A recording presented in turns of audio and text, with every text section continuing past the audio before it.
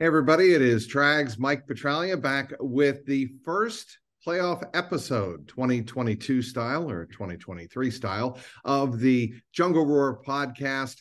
I welcome in old friend, new friend. I don't know how you want to categorize yourself, Mike Niziolek of Cleveland.com, covering the Cincinnati Bengals and the NFL.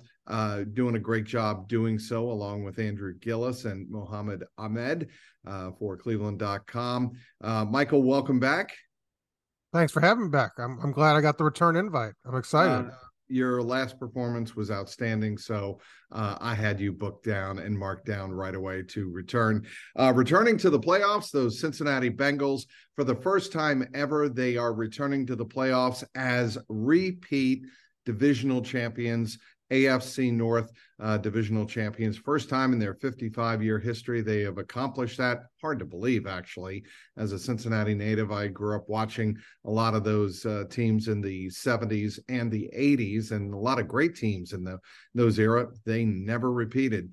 This team has repeated, but as we heard Monday down at Paycor Stadium, Mike, this team has much bigger goals ahead of them, don't they? Yeah, it's just sort of like and next, that they want they want to keep going. They want to win the AFC, they want to get to the Super Bowl, and they want to win it. So this felt like a very subdued celebration. I felt like in the locker room. They busted out the shirts, the hats, and the cigars, but that was it. Really it was just sort of, I think, 24 hours and they were ready to move on. And I think it would probably be even less if it hadn't been just an email that got it to them in the first place. They felt like they had to do a little more, I think, to stick it to the NFL. But I think they felt like, this was theirs and they should have been here, and they have bigger goals in mind, like you said. Sticking it to the NFL, you had a nice piece on Cleveland.com breaking down the Joe Mixon coin flip celebration. You termed it, and I don't think it's hyperbole, one of the grandest celebrations in Bengals history. I think one of the more poignant celebrations in Bengal history, because there were a lot of people inside that organization not pleased with how the NFL handled the tie-breaking procedure. It could still impact it won't impact the Bengals now, because if they get to the AFC Championship, it won't be a neutral site in terms of Kansas City. It would be at Kansas City. We know that. Right. But still, the way the whole deal was handled and keeping, I think, the team in limbo and then coming out at the end with the coin flip, they wanted to make sure that they took care of that on their own. Give us a little insight into what you learned about that Joe Mixon celebration. Well, yeah, Mixon, kind of decided on Saturday night, and then found a shiny quarter he had left over from McDonald's or Chick-fil-A. He wasn't sure which fast food restaurant he had it. But the biggest obstacle was figuring out where to hide it, because if he thought if he put it in his shoe, it might go under and then he would step on it, at some point, because you're not sure when you're going to score. So he put tape inside of his glove and had it in there, and it worked out perfect. I mean, he was the one to get it. Tyler Boyd got tackled on the one. He punches it in, and he was really proud of the arc that he got on the flip. That was kind of like the proud moment he had, and he didn't know if it was heads or tails. He just kicked the coin, so that was the only disappointing. I was like, was it heads or tails? Did you call it? He's like, no. But it was good. It was a fun moment for them. I think the fans certainly enjoyed it. I think there was a lot of frustration. I think it went even beyond that, just that they went outside the rule book. And still never got, you were on the conference call with the NFL with when they sort of detailed why they did it, what the downside would have been to just sticking to win percentage. I know they said, well, it's an extraordinary situation. 271 versus 272 is what Rich McKay kept repeating to me, because I did ask McKay exactly that question. Let me get it straight, Rich. The win percentage was not good enough for you and the league. By you, I mean, the NFL was not good enough for the NFL at the championship level. Why, again, reiterate why that was. And he went into this explanation that it was never seen before that two teams played 270, or two teams played, 16 games or one fewer game than the standard that the rest of the league would play. And in this particular case, 271 games were played, not 272. There was no rule book guideline precedent for that. So they decided, well, let's just make it up on the fly and try to come up with the most equitable solution. Yeah. And I think when you do that, Michael, it usually winds up backfiring badly. You already have the rule in place. That was Mixon's whole beef with his tweet. I believe it was on Thursday night. Yeah, he just essentially took a picture of the rule book that says we'll Correct. Go decide by win percentage. And yeah, because the answer is, okay, we get that. We get it extraordinary circumstances. We get this one less game, but what is the down? Who would have been negatively impacted by the win percentage? I mean, it would have basically been the same thing that they did, except for the neutral site. I understand they were trying to do that, but I don't know. It just felt like going beyond, because now what's the precedent? So if there's another canceled game, they have to have convene another special league meeting. It's like, how does this go forward? Because that's how I viewed it. Heaven forbid something like this happens, or it's weather or whatever it is. Sure. How is this a precedent? So you went outside and created these new rules. And, the timing of it, I think the Bengals were kind of irked, 2 days before a game, you're doing this. And it sounded like Katie Blackburn, who's on the competition committee, made her case known. And almost, from Pro Football Talk Report, it was only passed by one vote. They almost got it blocked and a different method. But, I think the Bengals were frustrated, and it's sort of built into that us versus everybody sort of motto that they've had all season, and so they're using it, I think. But certainly, they were not happy. There was a banner, and I'm sure you took note of this, at Paycor Stadium on Sunday during the Ravens game, in the middle of the upper deck, where there usually are banners. Yeah, he has a weekly banner. Yes, he has a weekly banner up, and that every Bengal fan that's been in Paycor / Paul Brown Stadium knows exactly where I'm talking about. And it's on the east side, middle of the upper deck. And this time the banner read, "Please disrespect us." And I think that did a brilliant job of summing up what a lot of the fans and a lot of the people in the organization were feeling. I want to wrap up, that whole thing with just this point. There was a report out from ESPN regarding the situation regarding Damar Hamlin, and that the Bengals and Bills did not want to resume that game. And I think Zach Taylor made that very clear last week when he first talked about it on Wednesday, that the Bengals and Bills were in no way, shape, or form in a mindset to resume that game. And the NFL, and I was on that midnight call on Monday night, the night the game was canceled, and Troy Vincent seemed adamant, like almost too much so. Doth protest too much. He who doth protest too much, exactly, Mike. And now comes out the report that the NFL actually kind of wanted the two teams to resume, and the two teams told the NFL, no way, we're not resuming. I had that sense Monday night when Troy was making that case that to do this, I forget the verbiage he used, but it would be disrespectful. We should never be. Well, he said that the suggestion made, the reports, which are ESPN saying on the broadcast, not reports from media, were disrespectful and sort of like, beyond the pale, essentially. Right. And I just think that as we put this whole thing to rest, and now Damar Hamlin's back in Buffalo, and Zach Taylor was right on Monday, a miraculous turn of events, and everybody is very relieved for Damar Hamlin, his family, and the Buffalo Bills. No question about that. But I just found it interesting here on Monday, as we put a bow on it, that the NFL is in, again, another kind of PR sauce that they cooked up themselves. Well, I thought Joe Buck said in that story, nobody ever asked me to retract it in that 40 minutes.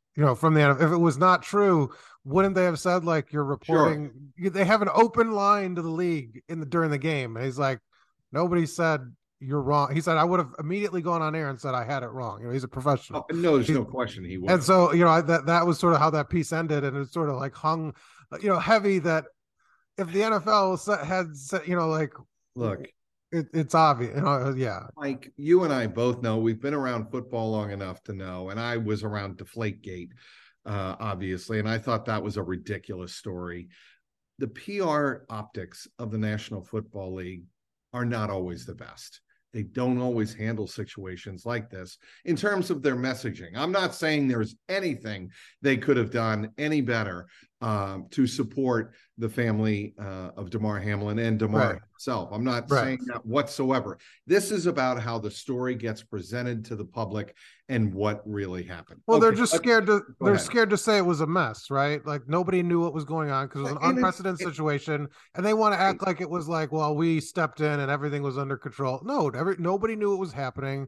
Sean McDermott was out, like thinking about so much other stuff, and it was a little messy, and they just don't want to say, like, it took us a minute to figure out what we were doing. The most straightforward thing that Troy Vincent said in that conference call, Mike, was it was very fluid. It was chaotic. Yeah. Nobody holds that against the National Football League simply because of what everybody could see in the stadium and on television, the national television audience. Everybody knew it was chaotic and just holding their breath. Okay. Sunday, Bengals win 27-16. They finished 12-4 for the fourth time in franchise history. There is concern going into the playoffs about the Bengals offense. I take the tack that, and I think we got this from Brian Callahan, Bengals offensive coordinator, on Monday. I don't think they were showing a lot of what their offense is going to be in the playoff game. I think it's going to be vastly different. I think Joe Burrow is going to be a different quarterback. He looked almost tentative. His throws, he wasn't finishing his throws on Sunday in that win. It just looked like a different Joe Burrow, almost as if, Mike, and I don't know if you agree with this, almost as if Burrow knew going into that game, we're not going to show everything. I am not going to have the same options available to me that I will in a playoff game. So I'm going to kind of hold back. And it just kind of had that sense all afternoon long. Yes, but I wonder if they regret that a little bit, because like I feel like if they had spent like 5 more minutes, like in one more touchdown, they could have been done.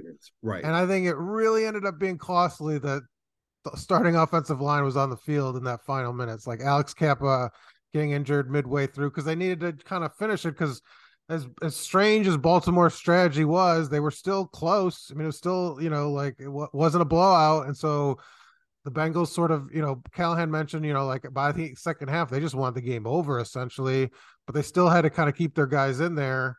I think at halftime it became clear, because they were watching the scoreboard too, that Buffalo, pulled away. And so they were just locked into that seating, and really they were going to host Baltimore again. But I do wonder if they regretted a little bit that, because I think that's going to loom large. I think that injury, they're going to have their full playbook, and Burrow, I think, will be a little more sharp, but man, that right side of the line could be in rough shape come Sunday. All right. Hakeem Adeniji has already filled in for Lael Collins, who tore his left ACL. He's obviously done for the year on IR. Max Sharping has 30 NFL starts. He will be your almost certainly, barring a miraculous recovery by Alex Kappa in his left ankle, he will be your starting right guard. So to your point, the right side of the offensive line is going to get tested. I think Adeniji doesn't concern me that much. And I think Sharping looked, and we all watched him pretty closely after Kappa went down. I think he's going to be a serviceable right guard. He's not going to be at the level Alex Kappa was, but I think this is where you have to credit Duke Tobin, director of player personnel for the Bengals, for, again, this year doing an outstanding job finding a guy like that, maybe willing to pay more than the veteran minimum to make sure that when other teams didn't pick him up on the waiver wire, the Bengals were at the end of the waiver wire order and decided, we want to invest in this guy just in case somebody on our offensive line goes down. And that's how they wound up with Max Sharping, your starting right guard, probably going into the playoffs. Yeah, I think the experience is important that you kind of bring a guy out of the bench and he's not just, fresh like that. He's got quite a bit of starting experience with Houston where he was drafted. I think the issue is just, how does it stack up, right? They can't help the guard as much, that they can do things to Brian kind of Callahan support the tackle. made Talked reference about to that. that. Yep. And Kappa was playing really well. I think you saw the emotion in the locker room. Like Ted Karras was having a hard time celebrating. Cordell Vosen was having a hard time celebrating. Like it hit them pretty hard. And I think they know what Kappa was doing for them, and how, he was helping Ted with a lot of the center responsibilities. He said he could Kappa deserves 60% of the praise that he usually gets. But and I think it's just a tough injury to sort of turn around.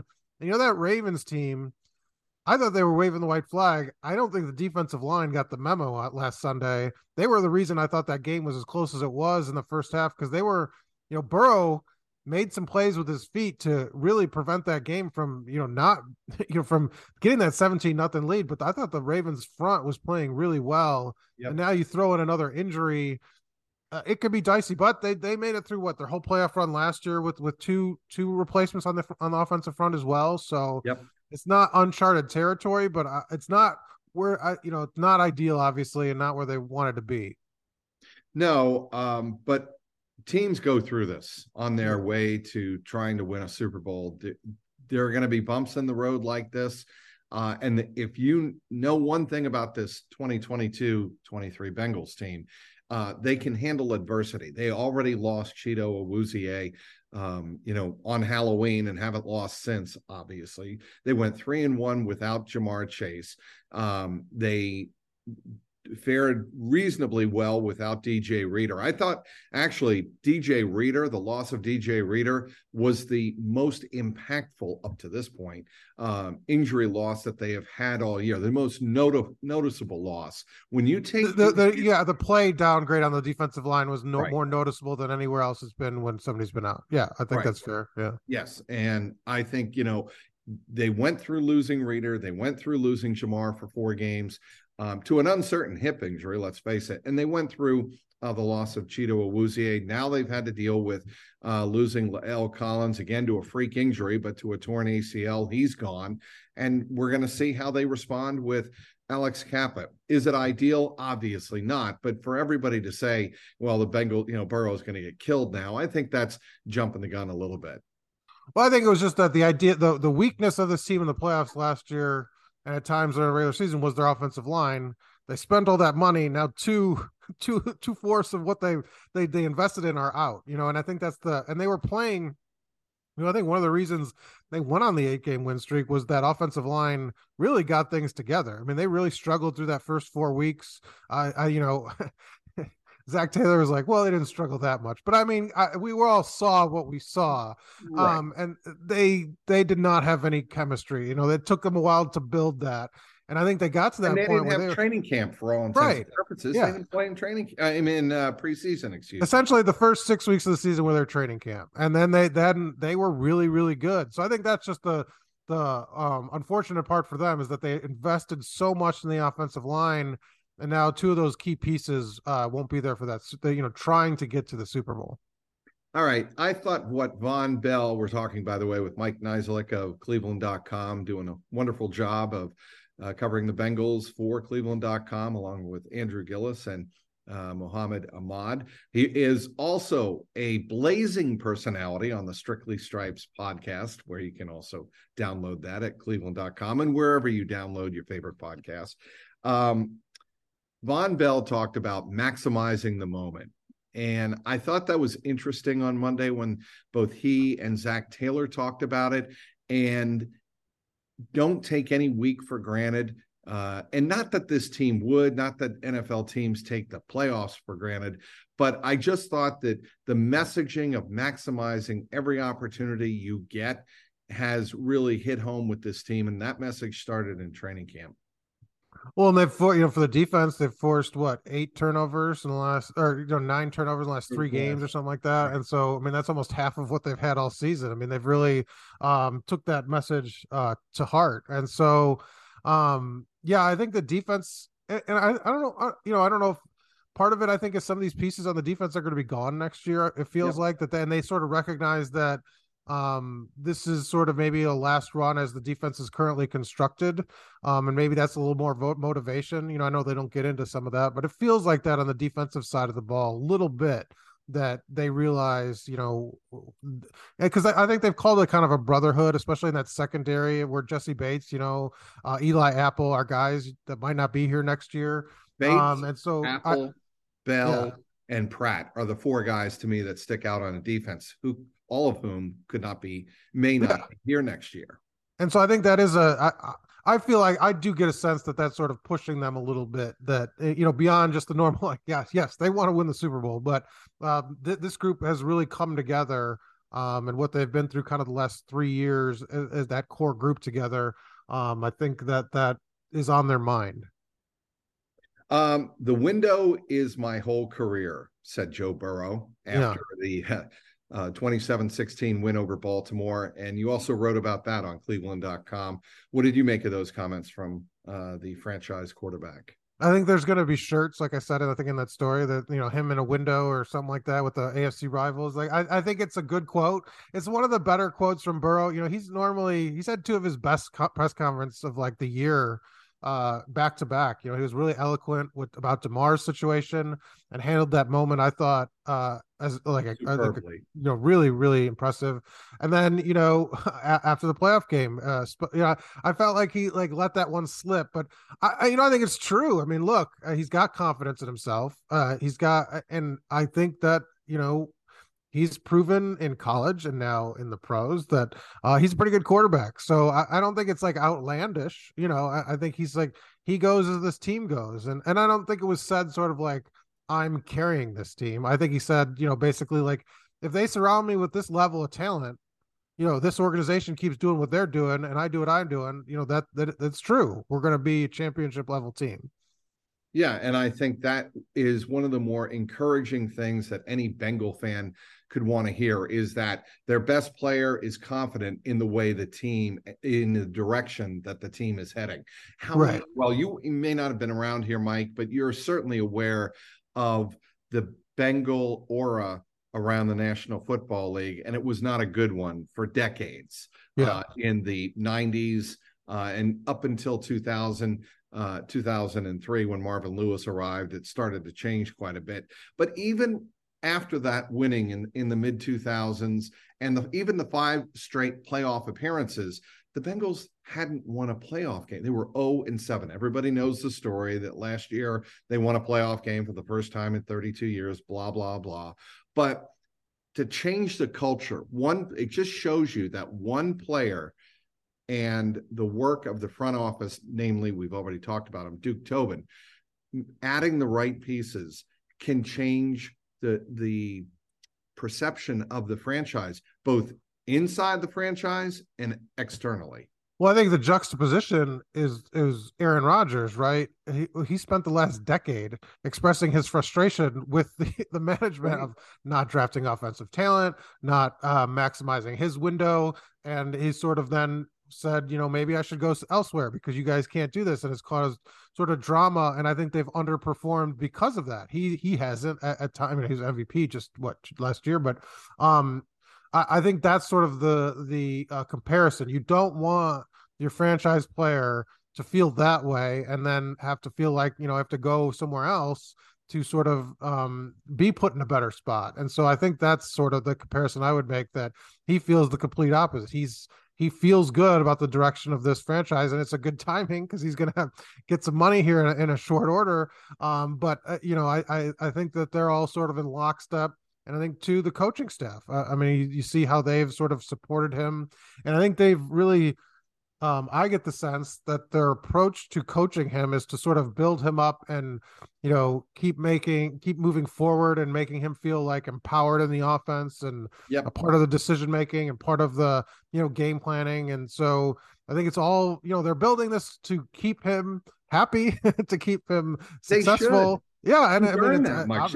I know he's young. I get it. He's 26. Yeah. He's been in the organization now three years, but nobody has put himself out there more than Joe Burrow and worked hard enough and produced the results that Joe Burrow has. Yeah, I mean the results speak for themselves, right? On the precipice here of another playoff run, and make a Super Bowl. So I don't think they're wrong. I mean, I think they've done everything. They've built a machine here now that could be. They said on Sunday this is the standard. AFC North Division champions. That's the standard. That's the minimum. And so I think they've built it to make that come true.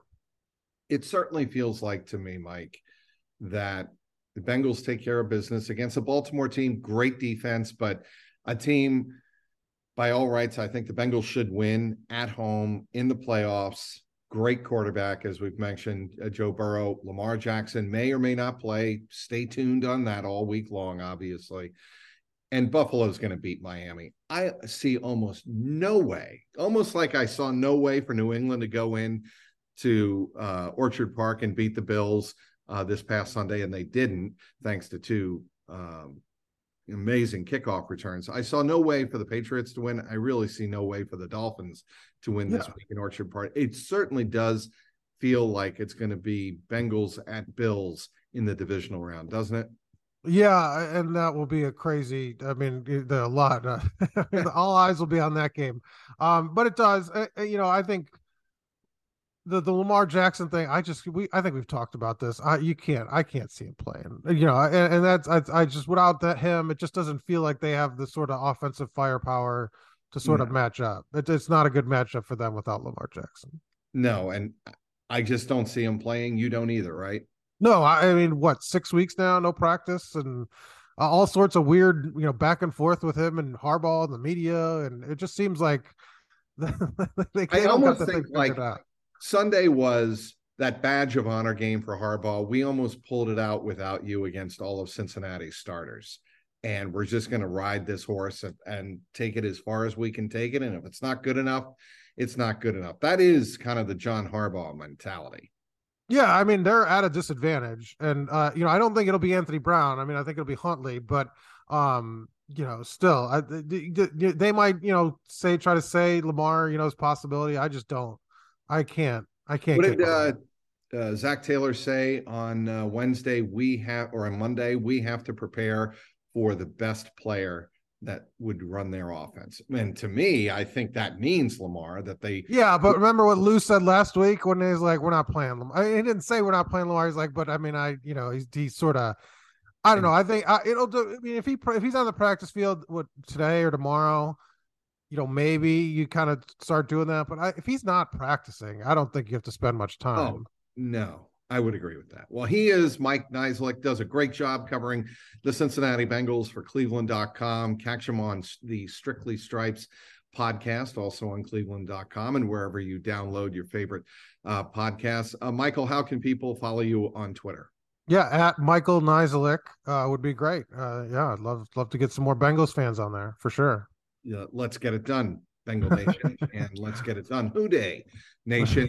Everybody following the JungleRoar podcast, give my man Michael here a follow on Twitter. Also, follow him on Twitter for the upcoming NFL playoffs and the Bengal playoffs that are going to be starting Sunday night. By the way, let me get your quick read, Mike, on the idea of a Sunday night game, 8:15 at Paycor Stadium. I think the atmosphere will be good, especially with the Ravens. I think the fans were really not thrilled with how some of the extracurricular stuff, and I think they'll be sort of fired up. In terms of media, the primetime games are less than ideal, but for fans get all day. They get lubed up, as Tom Brady once said. Yeah, they'll be ready. One question I wanted to ask you. Yes, go ahead. Since I'm on, I'll take advantage. So Ted Karras said, they were smoking cigars in the locker room, a celebration, and he said Bill Belichick didn't allow cigars at all. No, he did. That's amazing. Like that to me, that's like. So here's why. And real simple. He did not want players soaking up, being reminded by that scent in that locker room long term that they just won a division, because the division is not the end goal. But he said they didn't allow cigars at all. Was it cigars at all? Because he didn't like cigars. Well, that's probably just a personal choice. I know that having been around Bill, he wanted no celebrations that would literally hang over the team and remind the team that, that they had just won a division. That's not the end goal. But I guess I like the idea of like, he didn't like cigar smoke. So he's just like, no cigar celebration. yeah, and I believe that too, because Bill spent a lot of time walking in and around that locker room. Even when we were there, the media were in the locker room. Bill would walk through quite a bit. And Really? Okay. And this won't surprise you. He very rarely wore a smile when he walked through the locker. No, but I just thought it was awesome. Like, I am going to control every aspect. Like, I am going to dictate how the celebrations unfold. Like, that's just to me is like the ultimate. Like, he's in the weeds, man. Like, and like, it just that was controlling every aspect of that organization, and it looks like he'll be doing so for a 24th season in 2023. But Ted saved the cigar. I think he's waiting. I think it rubbed off on him. He didn't smoke it. So like Ted saved it. So maybe he's saving it for after like the Super Bowl or AFC. But like he could, maybe growing up in the Bill organization, he's just like he couldn't bring himself to. I would be surprised, Mike, that Bill would not allow a victory cigar in an opposing locker room, like after an AFC championship. That I would be surprised. Maybe I'll have to get clarification. We'll see how far the rule extended. Yeah, we'll have to find that out. Certainly, I think it's going to be another interesting playoff run. By the way, a cigar. Obviously, we all know the story of Joe Burrow and the national championship, the college football playoff championship, won again by Georgia in an embarrassingly huge rout over TCU, 65-7 Monday night. Joe Burrow's cigar celebration was again mentioned during the ESPN broadcast. Did you hear that? I had the sound about, but when it got up to like 40, I just was like, I'm not going to listen anymore. Nothing else to talk about, Mike. I'm sure they were trying to find stories. Joe's explanation of that was that was more Joe Burrow like than his the windows open through my, like, how was your cigar? So it was good. It was good. I had a good time. Joe Burrow, this is a vibe. And I forgot I think it was Hayden Hurst who said it, because that sounds like a Hayden Hurst description of another NFL player. Joe Burrow is a vibe. And I think truer words this year were never spoken. Anyway, he's Mike Niziolek. You can follow him on Twitter at Michael Niziolek, all one word. Follow his work on Cleveland.com and the Strictly Stripes podcast. For Mike Niziolek, I'm Mike Petralia, Trags. Thanks for tuning in this episode of the JungleRoar podcast. Be sure and click on the link below and subscribe and download wherever you download your favorite podcasts. Thank you again for watching. We'll talk to you next week.